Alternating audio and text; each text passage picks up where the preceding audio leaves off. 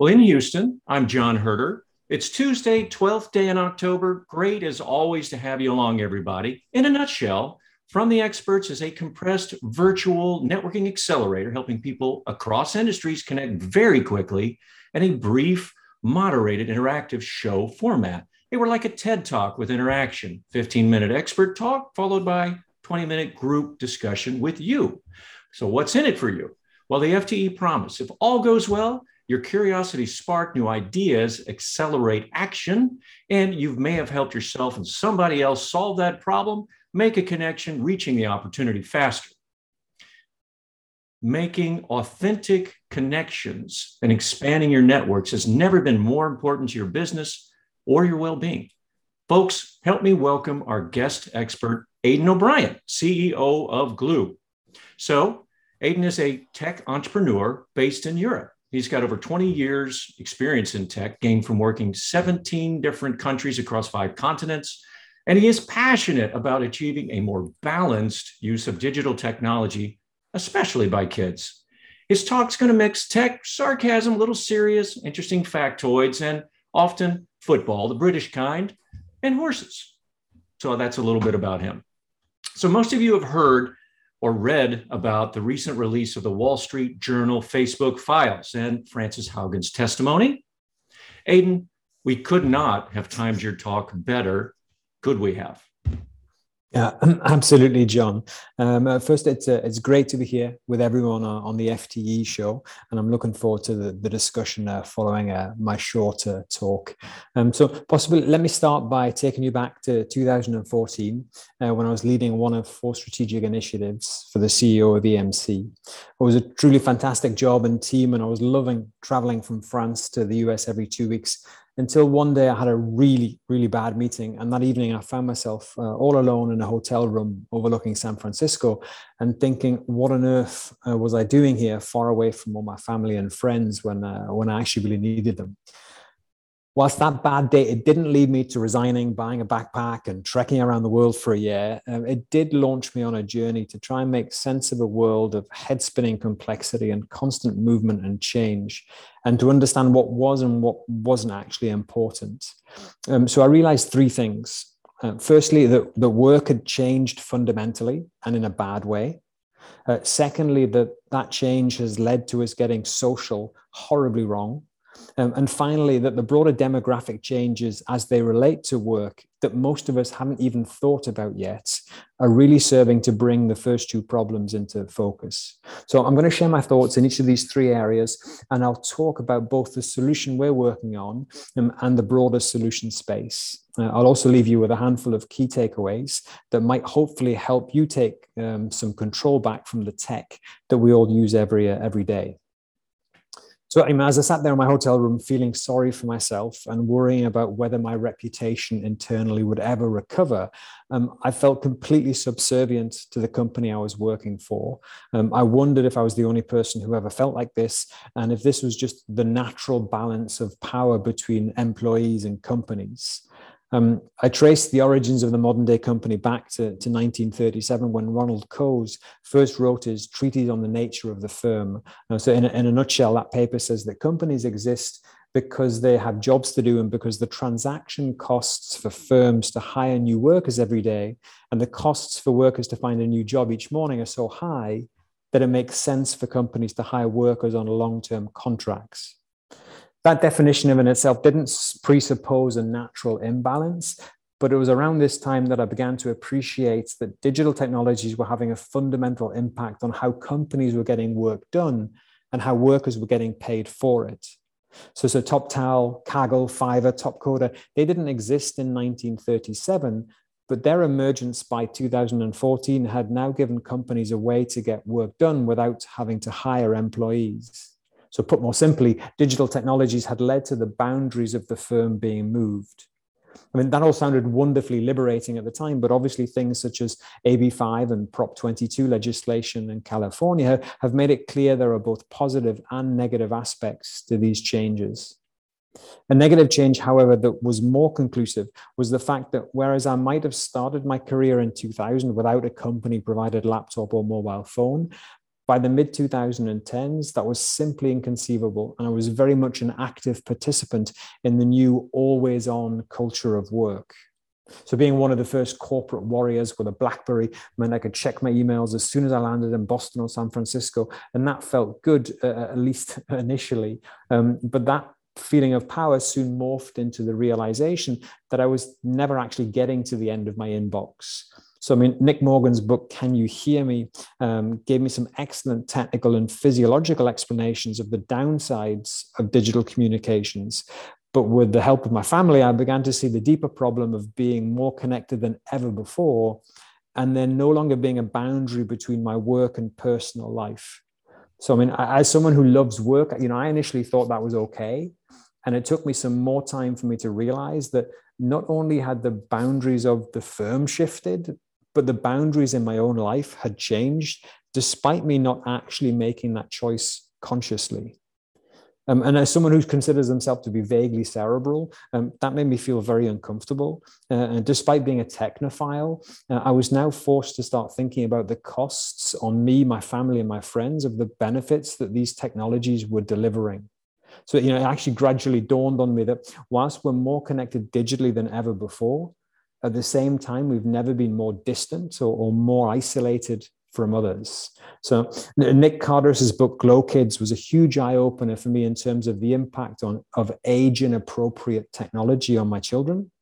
In short, there's no single credible research study that shows that a child exposed to more technology earlier in life has better educational outcomes than a tech-free kid.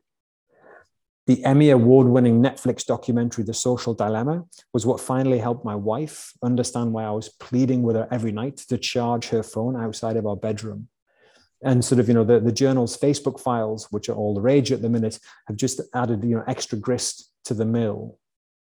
For those of you who haven't had a chance to go through the files or watch the congressional hearings, in short, the former Facebook product manager, Frances Haugen, leaked thousands of internal documents, for internal Facebook documents to the Journal. And three of the most important takeaways include, Facebook exempts high-profile users from many of its rules for good behavior. So it's not a level playing field.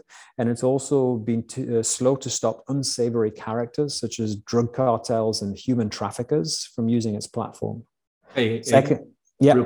Hey, what was the title of that book? The one about the tech and the kids? One of Wendy. That's called Glow Kids, and it came out in 2016. It's a fantastic book. Thanks. I'll send you the references afterwards if anybody wants them. Perfect. Secondly, Instagram's sort of own research shows that teenagers' mental health, in particular, so it sort of risks the teenagers' mental health, in particular to those of young girls. And finally, sort of, make no mistake, Facebook is very aware that its algorithms reward outrage. And across all of these points and others, Facebook has been seen to repeatedly privilege profits over people's safety. So, whilst I think that we are actually getting very close to big tech's tobacco moments, what really helped me understand the true magnitude of the predicament we're in is Douglas Rushkoff's Team Human. In that book, he talks about the idea of the figure and the ground. The figure and the ground is when what was a supporting element becomes the new central focus. So as an example, initially money was created to support the modernization of the barter economy. Money was the ground and the marketplace was the figure in the foreground. But then they switched places, and gaining money has now become the central focus of everything we do. The marketplace is secondary. So same with education. Education was initially designed to be light relief for workers, but it has now become this sine qua non to actually get a job in the first place. Technology is the same again. It was initially designed to support humans and our interactions with each other, but technologies today are now programmed to optimize our behavior, isolate us from one another, make us more predictable, and more generally control the environment in which we live. Technology, especially those such as machine learning algorithms, are the figure, and humans have become the supporting ground. What makes all of this even more depressing is the statistic that 50% of kids born after 2007 will live till they're 104. So as such, if companies such as Facebook and others are making our lives more miserable, then if things stay as they currently are, well, we're all just going to be miserable for a lot longer. That in of itself is a sobering thought, but more important is to try and understand how life will change and why and how we should be demanding healthier social technologies. So Linda Grattan of the LSE said that the traditional three-phase life of study till you're 25, work till you're 65, and then die when you're 85 can no longer work. It's impossible to save enough between 25 and 65 to finance a 40-year retirement. Yet there's also no way physically or mentally that we can work at the same level of intensity for an extra 15 or 20 years. So she believes that we'll move from a three-phase to a four or even five-phase life. In addition to the traditional three phases of study, work, and retirement, there are three new phases to add into the mix: the explorer phase, the independent producer phase, and the portfolio phase. So the explorer phase is a phase of discovery, journeying to discover something about the world and also finding out about yourself. The independent producer phase is a novel form of entrepreneurship where people are focused more on learning by producing and prototyping new types of activities rather than necessarily building a company designed to last. The portfolio phase is when people choose to pursue a combination of activities. What makes it a multi-phase life radically different from the one we're currently used to is that these new stages are not age specific. You can choose to activate them at any point in life. And so once you understand this, you can start to see how you or your kids might organize your building blocks in different ways.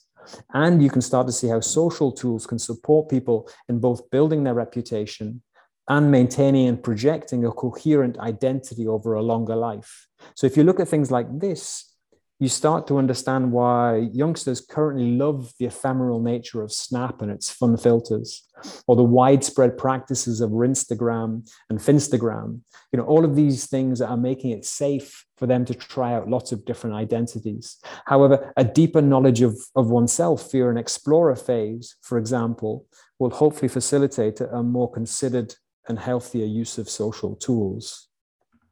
So towards the end of 2017, I decided I wanted to address, this issue of human disconnect by seeking to reconnect people with the friends that matter most to them off device and in real life. So I created the company Glue, and we launched the first version of the mobile app at the end of the summer 2019. So our vision is to transform the way that people get together in real life in a post-COVID world. It's a mobile app that acts as a concierge service that tells you when your friends are close by and free to meet up. And we'll even go so far as to tell you which places have the best deals for your group of friends to meet up in. So, we've learned hundreds of things since our initial product launch, but possibly let me share with you 4 things that you might find interesting and somewhat counterintuitive. So the first thing is that young people don't need this service, or more specifically, students. So we saw there's a real sweet spot for people between the ages of 22 and 40. Our initial value prop didn't resonate with students because they're already together every day. They've yet to experience the problem of a fragmented social circle. We also saw that by the time people get to 40, the default behavior had become one of a quick phone call to organize lunch for 2. So the hardest thing for us is to get an inherently fragmented group of 22 to 40-year-old friends to all download and connect on the app. Second thing is, you don't actually need access to people's calendars for our service to work. So our testing showed us that there's actually less chance of people getting together if you try and organize something ahead of time. It's because if you give people 3 weeks to organize themselves, then they also have 3 weeks to find an excuse not to do something. So it was for these reasons we built a system of notifications to nudge people to get together in a more spontaneous and last-minute way. Thirdly, despite the fact that we're all sick of never-ending message threads, getting together isn't actually a problem of logistics. The real problem is the issue of people giving up even before they try because they know a logistical nightmare awaits them. That's actually what leads to the weakening and then the breaking of ties between friends. A final thought is, however, is possibly the most disconcerting. So all of our testing and user feedback confirm that people know the importance of getting together in real life and confirm that that makes them happy. However, even despite that, this knowledge isn't actually sufficient motivation for them to break the addiction to their phones and various online social apps. So I'm very conscious that we can't fix the problem on our own. In terms of getting to a long-term sustainable solution, I'd call out 3 things that I think will be crucial over the next 10 years or so. The first of these 3 key factors is regulation. So make no mistake, regulation is coming. The question is whether or not we'll look to replicate Teddy Roosevelt's trust busting of the earlier 20th century, with the likes of JP Morgan, Standard Oil, and Northern Securities. We may choose to break up Facebook, Instagram, and WhatsApp in pursuit of greater competition. But in a world where network effects create winner-takes-all markets, what's to stop us being back in the same place 4 or 5 years from now, but this time dealing with the dominance of TikTok, Clubhouse, and Signal? In a world of infinite information, what we really need is a regulatory regime that's focused on interoperability. So, for example, imagine what possibilities might be opened up if we regulated Facebook's social graph by making it a public utility that everyone can innovate on top of. Secondly, geopolitics and the splinter net. So it's important to realize that the internet isn't the same for everyone. The experience Americans, Europeans, Russians, and the Chinese each enjoy is markedly different. The question is whether the future will be run by digitally open or digitally closed societies. Right now, digitally closed societies like China are consciously using exponential tech to strengthen those societies. On the other hand, digitally open societies are allowing market forces between competing tech companies to degrade society and actually make them worse places to live. Finally, product design. So by being more aware of how we're being manipulated by technology, we can start to demand new features that are better for us. So for example, unique vibration signatures that would help us look at our phones less, a compassion check rather than a spell check to reduce the chance of someone misinterpreting your message, or introducing useful friction, which purposely slows scrolling after a certain time period. Why wouldn't we even go so far as to have a Hippocratic oath for designers and developers and get them to commit to doing no harm to their users in the same way as doctors agree not to harming their patients? So to wrap up, so humanity reached the top of the food chain because we achieved enthusiastic togetherness. But we've now seen that when misused, technology is able to exploit the weaknesses in our human condition and push personalization to its logical conclusion, which is a situation of filter bubbles and isolation. Despite its huge costs, I actually think that COVID-19 has been the most important of wake-up calls. It's reminded us of the importance of others and the idea of time well spent. If we wish to maintain our preeminent position in society, then we need to make more conscious choices about what we focus our attention on and how we interact with others. Unfortunately, the easiest, lowest friction options may actually be suboptimal for us in the long run. Ultimately, it's going to be these types of choices that we have to make in these 3 areas as individuals, businesses, governments, and societies that are going to determine what social applications look like in the future. And in terms of maybe some key concrete takeaways for you guys, I can obviously share some simple yet ultimately tactical things to do, such as buying an alarm clock and start charging your phone outside of your bedroom.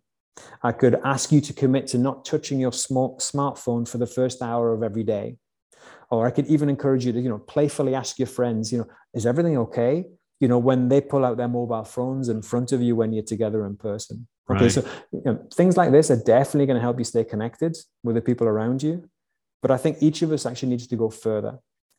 I truly believe that this topic and climate change are the key fights of our generation. And because of that, I'll challenge everyone to do sort of 5 things. Okay. Firstly, take the time to understand what your real goals are. Okay. You then have a basis for deciding if those extra 2 hours on YouTube or TikTok are actually going to move you closer to your goal or not. Secondly, when you see something on the internet, then just ask yourself, how do I know if this is true? Okay. Thirdly, I would say, well, check yourself when you're about to post something on the internet and ask yourself, hey, is this something I would print on a t-shirt and wear that shirt when I'm with the people, that I love or not? Fourthly, when you see other people being attacked or harassed or bullied online, because we all see it, then I'd encourage you just to send them a quick message saying, hey, is everything okay? And finally, when you see something online that you support or you think is good, then again, I'd encourage you to just send people a quick message to say, I think what you're doing is cool. And I think that enough of us do these things successfully, then we'll be able to rediscover our humanity. Thank you for listening. Thanks, Aidan. I appreciate it. So, hey, folks, be sure and take a look at the chat and continue to answer the questions. You too, Aidan, if you can. I'll have a look at those, yeah. So, folks, today's show is brought to you by our underwriters. Arion, the full service project engineering and design firm, respected, trusted, and highly valued by select energy industry clients. Unique Ventures, the energy hybrid technology accelerator with a unique approach to venture capital. Porter Hedges, attorneys at law, the informed choice for complicated litigation in the energy business. IntraPoint, protecting what you care about most, people, profits, brand, and the environment. And Alliance Benefit Group, building retirement plans for your business that work. Okay, so Aidan, can you answer the question? Let's go back and see.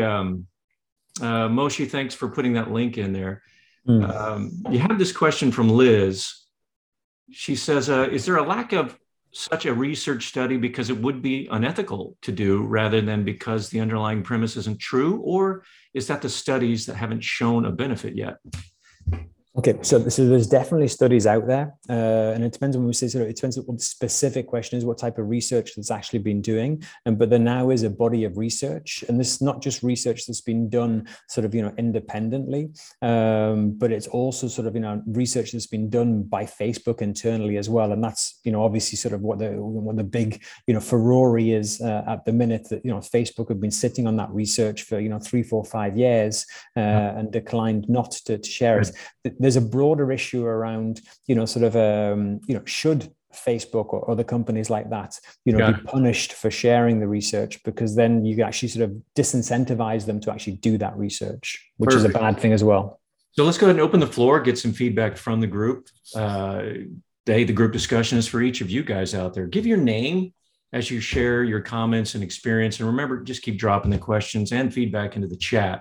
And if I call on you, you're welcome to say pass, and we'll just keep moving along. So, Moshe, are you still there? Do you have anything you wanted to contribute based on your experience? So I'd like to put in the phrase that I call the social trilemma. And that seems to be is the place where we get stuck around this technology, which is, it's all involved about some form of what is how do we regulate speech? So we are very uncomfortable with when the government regulating our speech. This is something that we don't like. We're a free society. We discover that we don't like it when corporations regulate our speech. And we discover that we don't like it when there's no regulation of speech. So if you just free for all, then we get misinformation and disinformation and hateful content and what have you. And that's why I call it the social trilemma. And I'm waiting to see whether somebody has a brilliant idea how to break this jam. Thanks for that. So, folks, how are you finding that balance in connecting in person versus remote? Right? What's most important to you when you think about that, or do you have other comments? Feel free.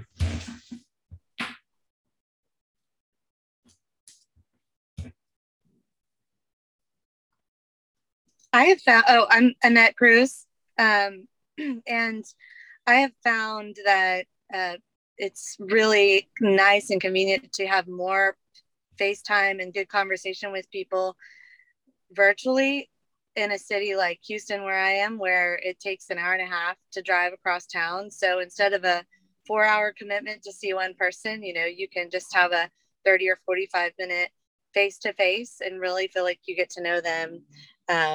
So I feel that there's a new balance in just timing and the fact that we have to commute so far in a lot of cities we live in. So just a quick follow-up to that, I mean, how are you deciding? Distance is one thing, but are there other criteria, Annette, that you kind of find yourself deciding when you should meet in person versus no, remote is good enough? I think that there's some people kind of hated sitting at their desks for a while. So I do HR consulting, and I have to network all across the city with people who are very busy. And I find that sometimes it's like, that person was at their desk stuck to the computer all day. And so it's not going to be good to just continue doing that. But sometimes it's quite the opposite. So I guess I just think you get to know people, you kind of ask them, hey, virtual, in person, what works for you, and start to get the feel for it. Right. Thanks. Anybody else? Comments, thoughts? I think it's just to, to respond to Annette's point, I think it's interesting if we're talking about, a personal or a professional, context, sort of, I think it's one of those where, I mentioned sort of, in Nick Morgan's book, sort of, can you hear me? And he actually talks about a number of the examples about why digital communication is suboptimal, sort of compared to in-person stuff. Now, that's not to say that all communication and all interaction should be in person, for all the reasons for the reasons that Annette just sort of a reference in terms of commute times, but also because some of those interactions are actually don't require sort of a deep level of sort of human interactivity, and we actually can go quickly as well. So I mean, it's the distance one is always very interesting, because it's a very American thing as well. When we see other parts of the world, sort of generally, sort of the Americans have always been much more prepared to travel longer distances to see people than sort of what a European might be, as an example. So it's really interesting, sort of to hear Annette's sort of a perspective that sort of especially presumably after the pandemic, when we've actually now seen just how capable sort of these tools are and how much we can do with remote tools, that we are actually sort of when you say there's a new balance, that's just very interesting for me to hear that as well, Annette. Lisa, do you have any thoughts on this from your experience? So I think it's interesting how social media and all these digital tools has its benefit and its, I guess, destructive side, right? So I think it's very important to figure out how to balance this thing. So as this last year or two has proven, that we need these tools in a world where we have to kind of distance ourselves socially, isolate ourselves, but not go crazy at the same time, right? It's one thing when you're in a family of 5 living in a house in suburbia. Is another thing if you're one person in a 300 square foot apartment somewhere in the city. And at the same time, like, how do we take the good of that social media, that community? Facebook is a scary monster, but at the same time, there are good groups online that help people who have the same ailments to find each other across the world, to discuss things that they might not be able to do in person, or too afraid to talk to their family about, or like people can relate. How do we, it's interesting, it's annoying for me to see what my neighbors are talking about all the time. But at the same time, when we have low water pressure or electricity's out in the neighborhood, how do I go and call neighbor up, hey, do you have the same issue? You don't kind of go out and just shout at houses to say, hey, is your water pressure low? Is your electricity out? But you can go online real quick, say, hey, is everybody else having a problem? And figure out that it's area and not you. Right. So it has this benefits, but how do we weigh it against the destructive side? No doubt. Anyone else want to add on to that? I want Ana Vivas commenting, and I think since the pandemic hit, and we mentioned that the word disruption, but I think definitely it's going to be a disruption not only for the social media as well, but if you can see the way now we work, the way we interact. Yes, sometimes we have to have the balance, but look at that. We are now connected. We're talking about maybe people that right now in Europe, you make business with a different kind of people around the world. You collaborate in better way, and that is a positive thing. I understand in terms of the social media, there is a really scared things that happening. And well, we have been here all about the Facebook, etc. But as Elisa mentioned, also they help us to connect with our own neighbors and see that it's a common issue we can interact.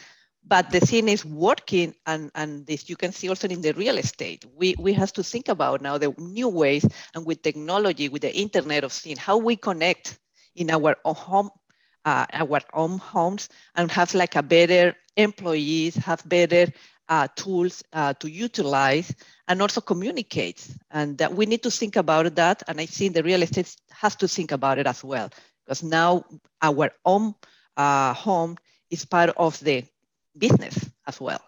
So we need to improve that. Right. Where do you, and it's different at work than with your kids. Scott Dozier, you still there? I see you turn your screen off. Anyway, he had an interesting perspective between the way he looks at things with his family versus work, and we discussed that. Salua, do you have? Can you share your perspective?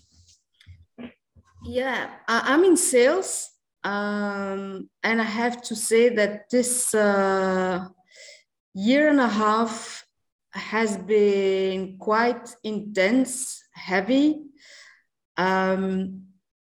As you may expect, salespeople get their energy from clients, from the interactions, and having people, we don't get the same signals through screens as in life. And there's one element that we don't have, that is the energy. And literally, energy that you can feel, that you can connect with. So that honestly, that has been quite exhausting. Now, yes, you can have some, shorter. The one thing that is good is that, the majority of the meetings are very short. It's half an hour. I don't do longer meetings, which is good. But the other thing is also that people, certainly in the first, I would say first 8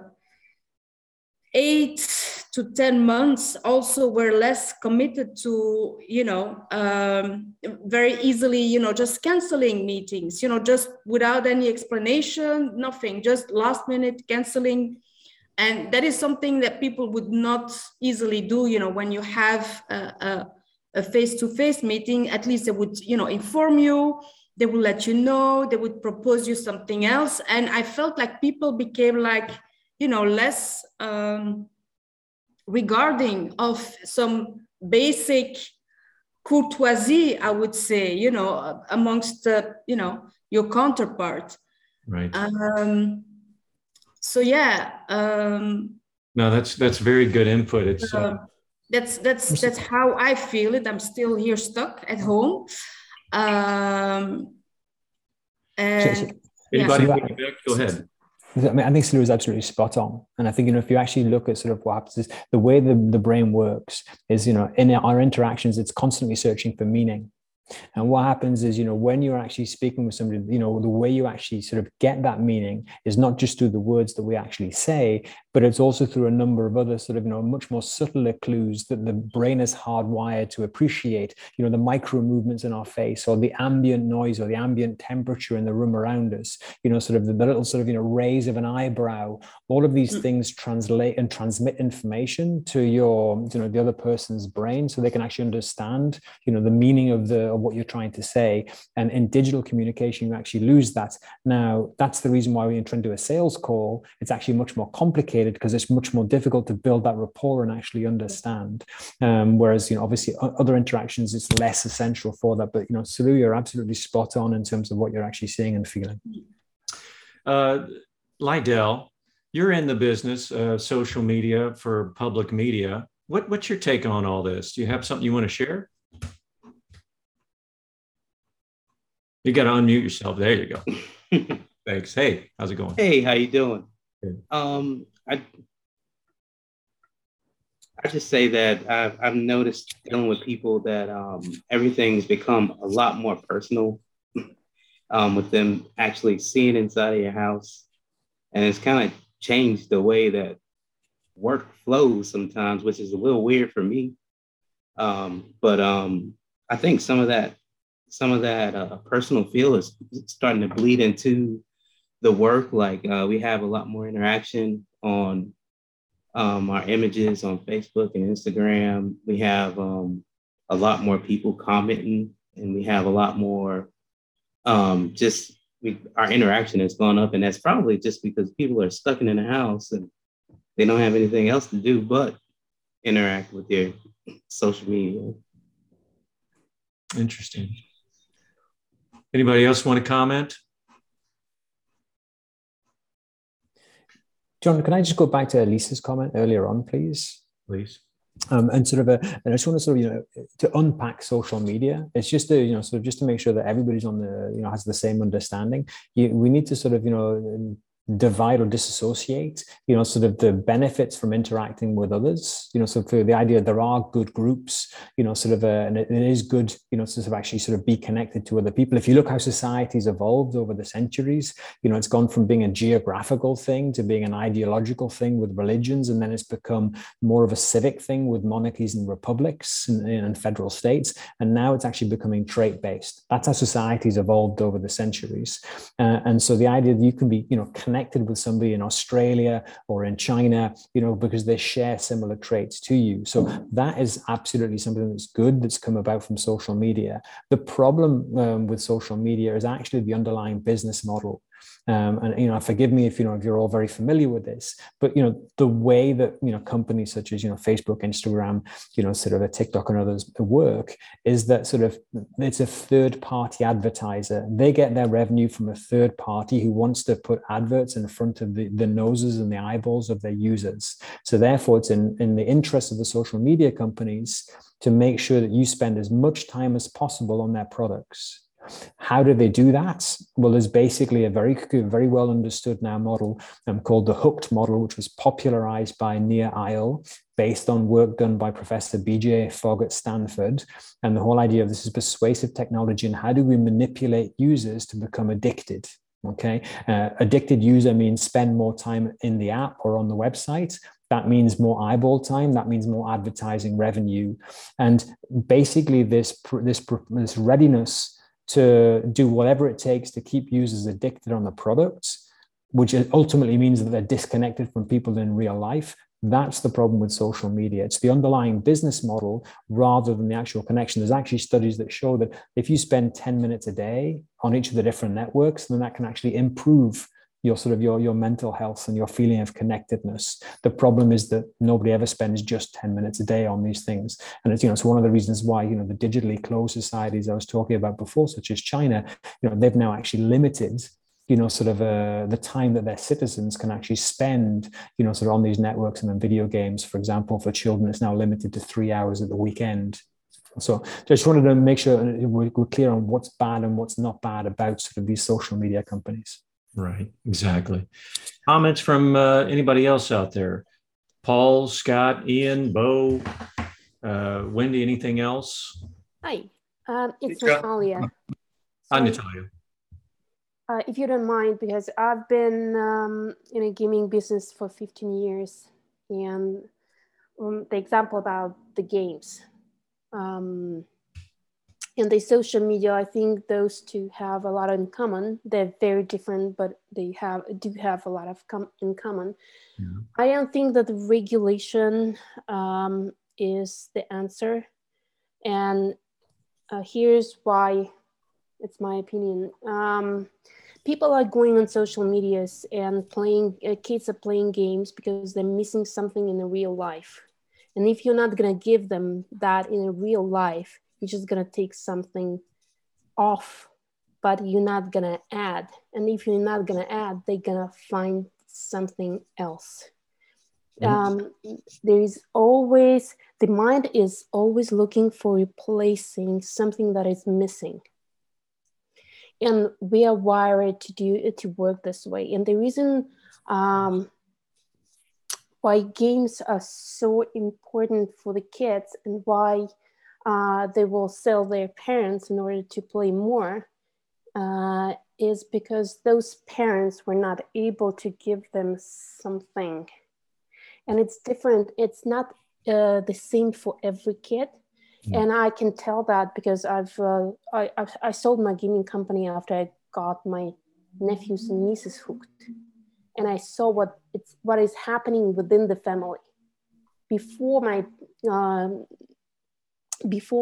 I saw actual kids and how they react to games, I was thinking that I'm creating games for women over 35 and kids just to have fun for 30 minutes.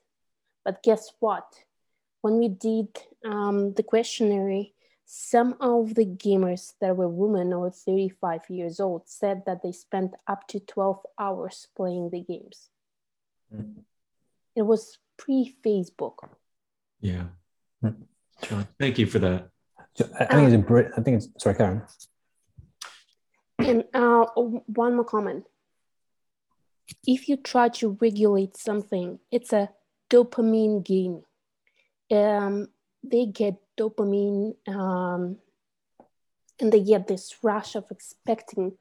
When you just next time you open your phone and you go to Facebook or other, check what is your first feeling when you open Facebook or Instagram or anything.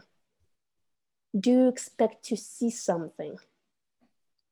Or do you want to write something? What's your expectation and what's your first action? And you will realize one of your patterns, and you will realize what you're teaching your kids, because your kids are taking after your patterns, not somebody else's. And when companies get, so I do realize that Facebook has done a lot of damage, but not by not releasing. Natalia, I apologize. We're running out of time. Oh, sorry.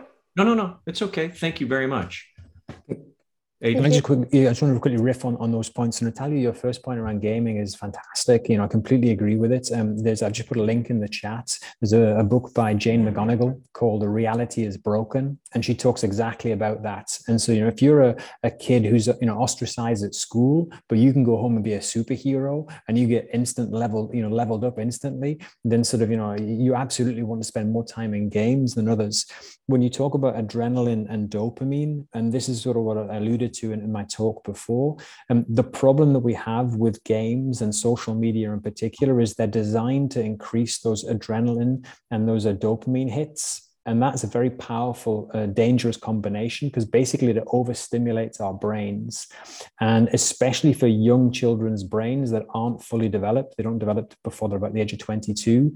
That's what's causing the problem. That's what's causing the addiction. And it's essentially we're overstimulating our brains in a way that we've never done it before, in the same way that our diet has changed. And that's why we're seeing so much obesity, for example, and diabetes. It's the same at a neurological level, with sort of excessive amounts of dopamine and adrenaline. And that's what we need to be careful about in terms of the long-term development. So true. I'm going to turn it over to Chip, but Wendy, oh my goodness, I so agree with your comment. Y'all take a look at that. Chip, go ahead. Yeah, so I'd agreeing with Wendy's comments, and it's kind of amplifying something that Aiden said earlier, which is, I think, important in this discussion. We need to continue to have, in my way of thinking about it, these discussions about our responses to the social media, right? Social media can't make us do something, but they certainly are a business. And Aiden made that point, and they're in a business with a profit motive. So when you see the new whiz-bang things that come out on LinkedIn, you can do a fleet, or if you see something on Twitter where you can listen in mode, kind of like they do on Clubhouse, just be aware. I think it's important for all of us to be aware that those bells and whistles are for our benefit, but probably lowercase b benefit. Therefore, the social media companies benefit, uppercase benefit. So I think an awareness and a good reason why we're having this discussion today. Yeah, no, thanks, Chip. Okay. Anybody else need to say something? Well, may I add one more thing, John, if we've still got a minute, to Wendy's point. Wendy's absolutely spot on. There's a great text called iGen by Jean Twenge of the State University in San Diego. And she actually sort of provides the sort of rather disturbing statistic that for the first time ever, the level of murders between children has gone down, but the level of suicide's gone up. And the explanation is basically that because of these tools, these social media platforms, kids spend more time alone in their bedrooms. They're not actually in contact with each other, so they can't actually kill each other, but they can actually cyberbully each other into committing suicide. And so that just, a rather sort of harrowing echo and sort of, what Wendy's sort of alluding to there as well. Thanks, Ed. And that's the last word. So folks, how was the discussion today? Take the 30-second survey that's going to be placed in the chat box here in a second And share FTE with others that you want to network with. Forward our newsletters, follow us on LinkedIn, invite your connections to our events. You or somebody you know want to be a guest expert just like Aiden and share something very important with the group to get feedback and network. Or maybe you'd like to be an underwriter, building virtual presence community with FTE in a unique way, showcasing your thought leadership and brand. Well, contact us. Next on FTE, next week, next Tuesday, the 19th of October, green light to talk about mental health and well-being at work. Mental health is the global pandemic that nobody is talking about. Liz Swigert, who was with us for a little bit earlier, Big Four partner and doctorate leadership psychology, will share her personal journey with mental health and other insights into practical ways leaders can actually foster a work environment where you can feel safe to talk about mental health and well-being. December 1st, Future of Technology miniseries begins with leveraging virtual reality technology into immersive experience solutions led by Dr. Verdi, virtual reality product leader for Facebook. So sign up right now, www.fte.network, or just hit the green button that's on the newsletters that you're receiving. We're out of time. And once again, Aiden O'Brien, thank you very much. And thanks to everybody for joining From the Experts. Y'all have a great day, and please take a minute and fill out the survey. Thanks.